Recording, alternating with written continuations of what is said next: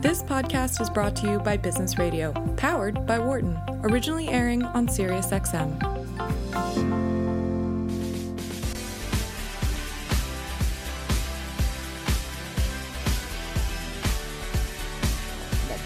Welcome back to Dollars and Change. If you're like me, it's hard not to sing along to these intro songs from our sound engineer, Danielle Bruno. I'll dance. I won't sing. We are here every Thursday morning talking to you about the intersection of business and social impact. It's always fun for us. We hope it's fun for you and that you take a few things away to think about throughout your week. We are heading into our Dollars and Change show today. Talking to Katie Kaufman. Katie is the Managing Director for Global Women's Issues at OPIC. Think about what the world's fastest growing emerging market is. You might have guessed India or China, but it is indeed not a country or a region. The world's fastest growing emerging market is women. Here to tell us more, Katie Kaufman. Katie, thanks for joining us. Hi, thank you so much. Thanks for having me on. Good. Katie, quantify this for us. The world's fastest emerging market. Put a few statistics around the power of this half of the population in our economy. Thank you so much. Yeah, so actually 51%. Larger than the economies of India and China combined. Women around the world are not only driving their economies, both informal and formal, but they're also driving their families and their communities. Mm-hmm. When women earn a competitive income, they reinvest 90% of that back into their families. Can I just pause you? So I've heard the statistic. I cannot find the source of data for just as hard as I try. So women invest 90% back into their families and local economies? In emerging markets. In emerging markets. Excellent. Okay. I mean, that's very, very powerful stuff. Do you know what it is with men? I'm assuming it's different since we highlight the... It is. It's 30%. What? That is a humongous delta. Where does the other money go that the men are spending? Quite staggering. Unfortunately, a lot of times is it just, to the local watering hole. Mm. Yeah. Okay. I was going to say fantasy football, but then I thought I was being snarky and tongue-in-cheek. So these are huge numbers about the power of women in our economy. I also saw, closing the gender gap. We've heard numbers around $12 trillion added to GDP by closing the gender gap in our economy. So whether or not you think investing in, supporting, believing in, advancing women is the right thing to do, which we hope you do, listeners, it is hard to hear these numbers and argue that it is not a smart thing to do and a necessary thing to pay attention to. Can I throw one more statistic at you? Please. Of course. You could, well, yes. That 12 trillion one is quite compelling, but when you look at actual gender parity, it's 28 trillion. Holy cow. So what McKinsey did was look at what actual parity would be, was the $28 trillion figure, and then they said, actual parity is not realistic. Let's look at what if countries could just live up to the best example in their region, and that's where we got the $12 trillion figure. Yeah, sometimes people push me on these numbers, and they'll be like, they're really trying to split hairs. So I'll go, okay, so if it's even half right. This is still trillions and trillions of dollars. And these are predictions of the future, and they're based on a lot of assumptions, but it is clear. So Katie, tell us about your role within OPIC. OPIC is a development finance institution. It's how the United States invests in private markets in around the world. And you have correct me and correct and for our listeners who don't know the Overseas Private Investment Corporation, correct that, and then tell us about how the creation of this the 2X Women's Initiative. So, as you mentioned, we invest in the private sector in emerging markets, and we do that to support private sector growth because the private sector creates 9 out of 10 jobs in emerging markets. So our mission is to improve people's lives in the places where we invest, and we do that by creating the dignity of work, supporting private sector growth, and hopefully stabilizing economies. Of course, we have been around since 1971, and since that time, we had never had an explicit call-out for the importance of empowering women through our work. And going back to those earlier statistics, when we look at spurring economic growth and fostering global stability, and we know that women are reinvesting in their families and they're also driving economies, we can quite clearly see that an efficient way for doing both of those is to empower women. So about a year ago, we launched something we call 2X. We very clearly and intentionally branded it as 2X. We did that to slight nod to the female chromosome, but to reflect that multiplier effect of investing in women. And then, quite honestly, just to make it easier for people. It's sometimes difficult to say gender, women's economic empowerment, and 2X is something really easy to say, and it captures that value. It's even easy for Republican men to say. So we're really proud of that brand. And to be clear, when they say what is 2X, what do you tell the folks? So this is actually an interesting story. Initially, when people asked me what 2X is, I said it's $1 billion commitment to women in emerging markets. And by that, I meant that we were actually going to count women. We were going to count how many women-owned and women-led businesses we could invest in, and we were going to keep doing that until we invested $1 billion. Mm-hmm.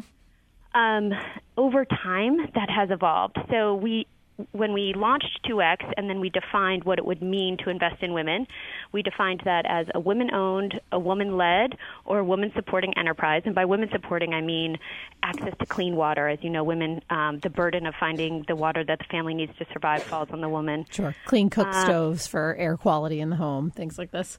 Exactly. So outsized impact on women and intentionality in that regard. And just very quickly, we looked back at the previous year's investments. So 137 projects that OPIC underwrote in 2017. Of those 137 projects, any idea how many would have met our criteria? 27.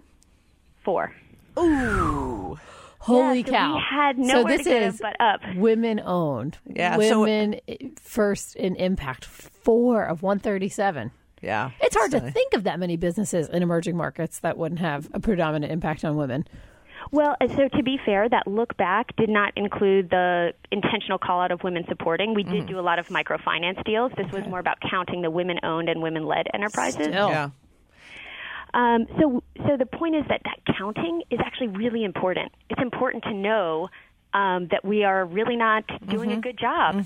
And we give you props for owning that and sharing that and challenging yourselves to, the next level. Because if OPIC wasn't, you guys have a thoughtful and a very long tenured perspective on these issues. And if without an intentionality, it was landing at 4 of 137, it does show how one needs to make effort to accomplish these aims. How have the numbers changed? So that is the story of optimism. We have just on this Tuesday, we're hosting the year anniversary of launching 2X, where we will announce that we have underwrote $1.4 billion of investments to women-owned, women-led, and women-supporting businesses in emerging markets. So fantastic. Happy birthday. Success story. Thank you so much. But maybe more importantly, certainly something I'm more passionate about is how we've evolved from what is 2X, going from a counting story to a valuing story. We now have adopted a gender lens. We're fully seeped in the gender lens investing field. We believe that every investment that we make should call out gender as material, and as part of our due diligence process, as financial analysts, we're incorporating a gender analysis into that work to get to a better decision. And I just want to, for our listeners who are going to go, I'm not a finance person, what exactly does that mean? It basically means that when you're choosing to decide what to invest in, you're looking at a number of traditional factors.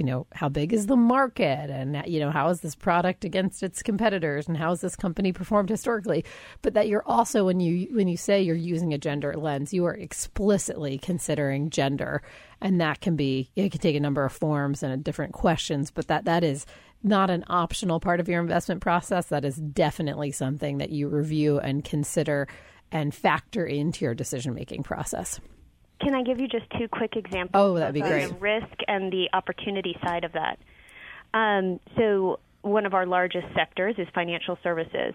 So when we're now underwriting with a commercial financial institution in a market, and we are asking them, tell us about your clients. The next question will be, how many of your clients are female? A question we wouldn't have asked in the past. There you go. And if that financial institution says none, not none, but we don't know or we don't track that, that is an underwriting risk for us. We want you to know who your clients are. If the financial institution says anything less than 30%, women make up 30% of SMEs in emerging markets, and they make up a fraction of the total credit market for all kinds of reasons, lack of collateral, unconscious bias in these financial institutions. But if you're less than 30% of female borrowers, you're missing an opportunity. So we want to help you take advantage of that opportunity. We want to help you grow. This is good for business. So that's one example of where just by asking gender questions, we can identify opportunities and push our investees to have better performance. On the risk side, if we're underwriting an agriculture project, and we are now asking questions like, so tell us about your workforce. And again, this is not a shaming. This is about really conversations in a financial analysis. So we really need to know, tell us about your workforce.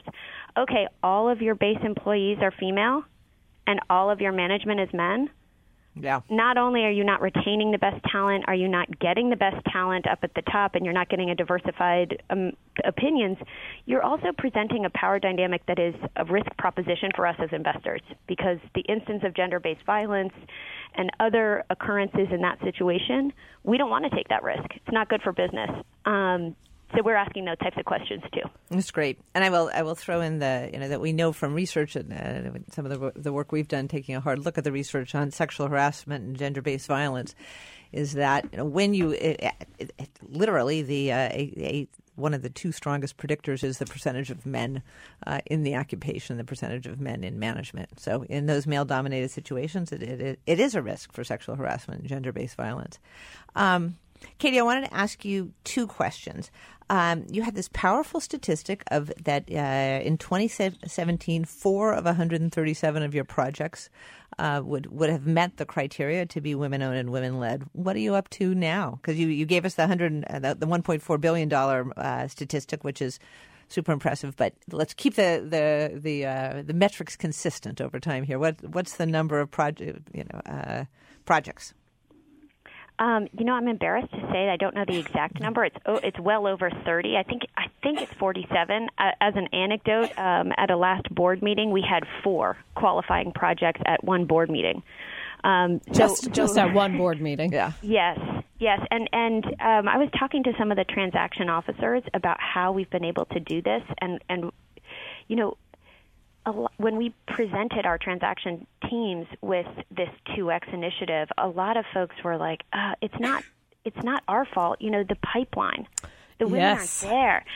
And what we've learned is actually it's a bias problem. The women are there. We're 51% of the population. We're 30% of SMEs. If we're digging this out, and are intentional about it and calling it out, our transaction officers are some of the most talented people and underwriters in the country. So they're bringing projects to our board that they know meet our priorities, and that happens to be women. So you can do it. Katie, I'm fascinated by this change in OPIC. I mean, this is quite a sea change, quite a change in mindset and policy, and you said this isn't necessarily what we would expect from in the Trump administration. This isn't necessarily what we would expect from male-dominated industry like finance, and OPIC. How has this happened? What are lessons for others about this is remarkable. How do you create such a sea change? You, others, how does that occur?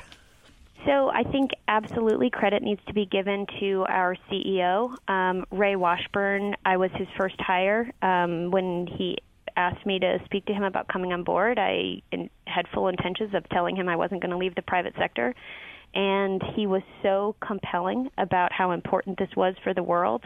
And to him personally, he said, we will not approve a deal under my leadership without your signing off on it.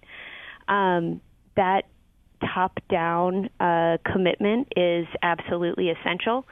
I would be remiss if I didn't absolutely recognize the generations of women that have been working on this for a lot longer, certainly than I have, certainly before I was born, and we're standing on their shoulders. And, the Me Too movement, I think there's just so many factors that have come together, and we have this data now.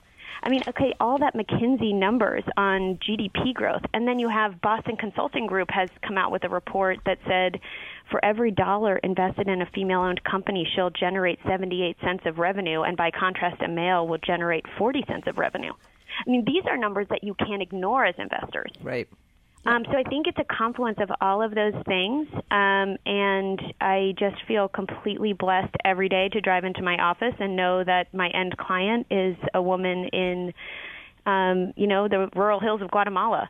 It's a really powerful space to be in right now, and there's a lot of people that have made that possible. That's awesome. Catherine and I feel the same way about going to work. It's a good feeling and not something we take for granted. So I want to talk a little bit with you, Katie, about how you're tracking the results or what you're looking at. So we're talking about, volume of capital that's being, invested in women-led or women, focused companies. How do you know whether it's the 47 you've invested in this year or the 4 from last year?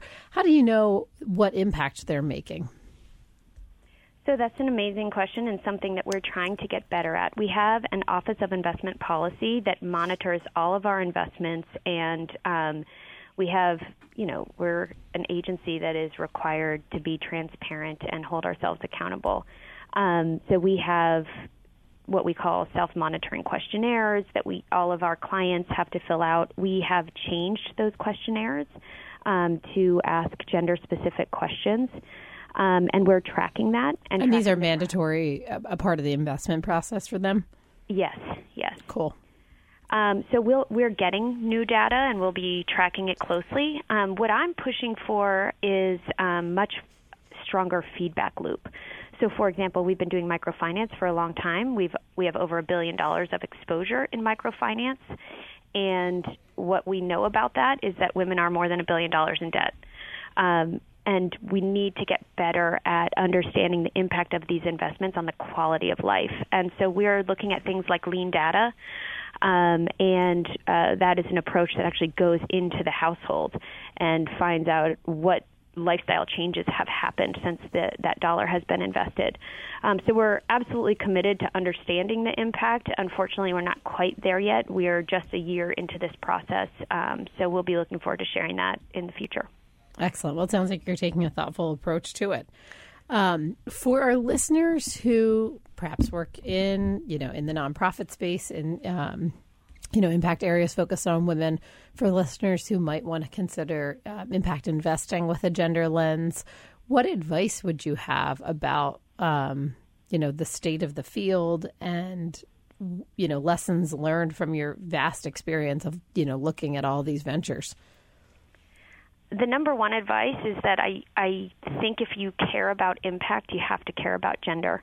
If you look at the Sustainable Development Goals, which have changed just a bit over time, the number one thing that's changed over time is the elevation of gender throughout.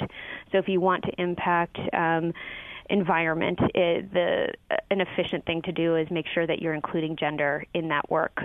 So applying the gender lens, I think, is one of the critical pieces of any impact investing when you're looking for strong results.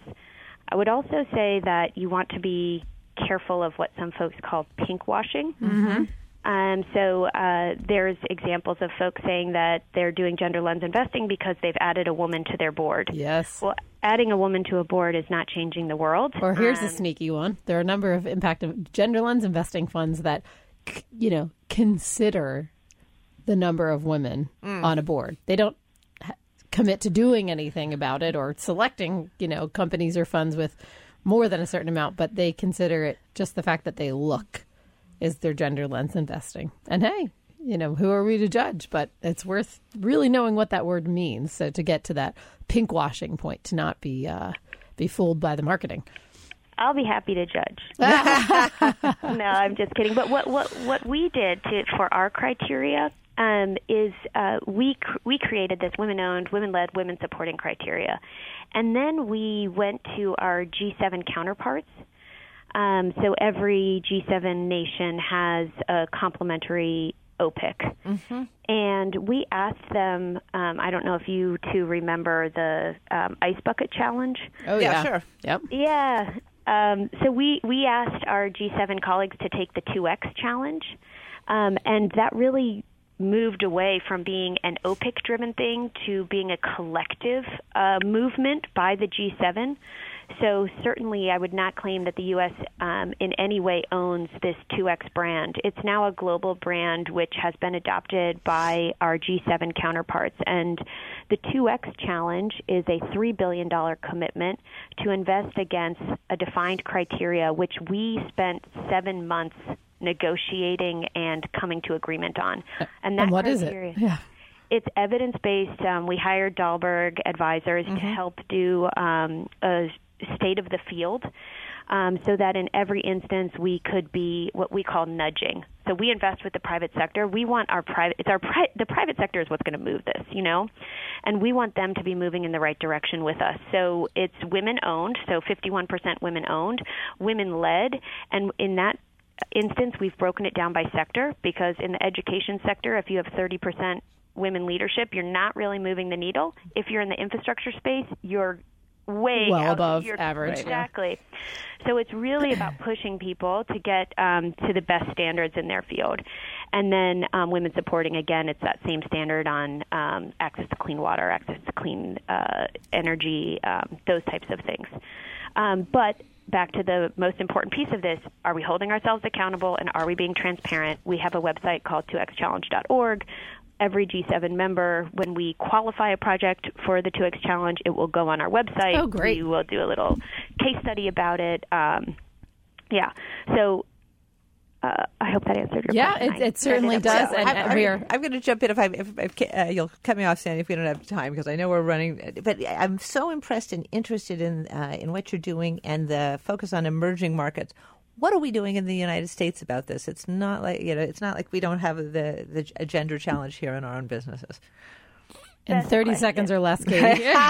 So when we pitched 2X to our board, I presented it, and the board responded with claps and excitement, and it was an all-male board with one woman rolling off, 16-person. So, that didn't sit well. We're pushing companies in Guatemala to have 30% female board representation. So what we're doing at OPIC is getting EDGE certified. If you're not familiar with that, it's okay, great.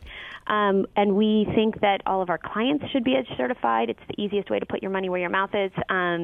United States is not doing enough. I spoke on a panel with a McKinsey partner yesterday at Council on Foreign Relations who presented the state of play in the United States in the Fortune 500s, and it will bring tears to your eyes. So we have a long way to go. Yeah, we certainly do. Well, Katie, thanks so much for being with us today to talk about that state of the field and to give us a moment of optimism, because there's some tough stuff there. But we believe that with people like you and our other guests doing the work you're doing, we're going to move the needles in the right direction. Thank you all so much for joining us. As always, if you have a question about something you heard or you would like to suggest something for a future episode, email us at businessradio@SiriusXM.com. And you can also tweet us at BizRadio132. I am Sandy Hunt here with Catherine Klein, and you've been listening to Dollars and Change on Business Radio, powered by the Wharton School, SiriusXM, Channel 132. Thanks so much. For more insight from Business Radio, please visit businessradio.wharton.upenn.edu.